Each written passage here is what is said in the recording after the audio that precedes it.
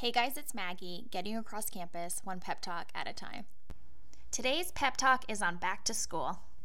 It doesn't matter what grade you're heading into, if you're a freshman or a returning student at a college, that back to school can bring up lots of different feelings. And I've been telling the girls I mentored over the summer that anxiety and excitement are two different sides of the same coin.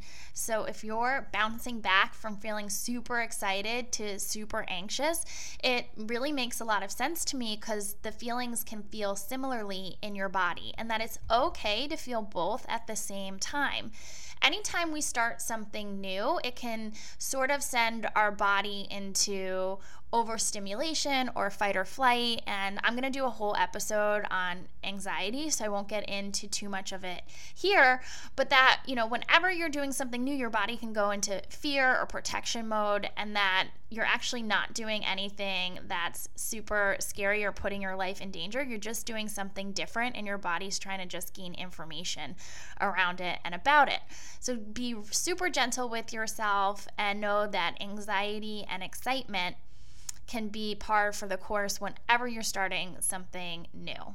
Something that I wish I knew about transition when I was in college, and that has really changed the game for me in transition as an adult, is that whenever you're in transition or in flux, that you are evolving into a different version of yourself. So when your phone updates and you have to get to know a whole new version of your phone or an app, and it can be frustrating and foreign, and you might want to go back to the old version until you get used to the new one. Then you're like, oh my God, no, this is great.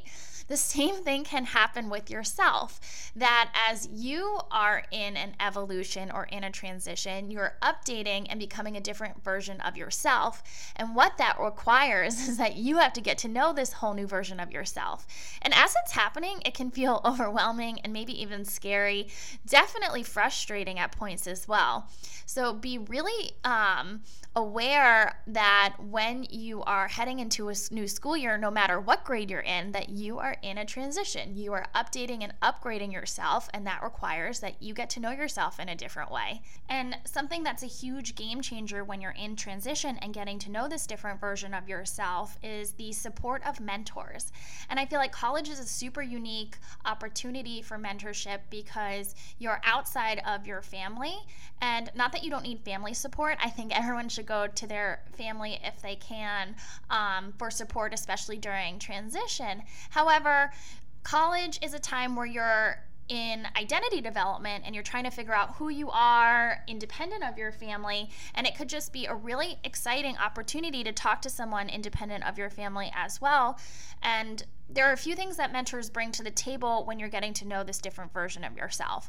One, they can help you see yourself from a higher perspective. So sometimes we only see ourselves in one way, or we get stuck in something, and we just need help seeing ourselves clearly. And mentors can provide that safe space for us to talk and get to know ourselves, especially when we don't know ourselves. Like, how do you get to know yourself when you don't know yourself as a college student? And, that's what mentors are there for. And then mentors also bring in insight from having gone through it before. So when I mentor girls, I've already gone through college and come out the other side and gotten to know myself and feel good about myself. And I can bring that insight into our conversations, and having the perspective of someone who's been there before can make us feel less alone in our problems, because I can guarantee you that everything you're feeling, someone else has felt before you. So you're definitely not alone.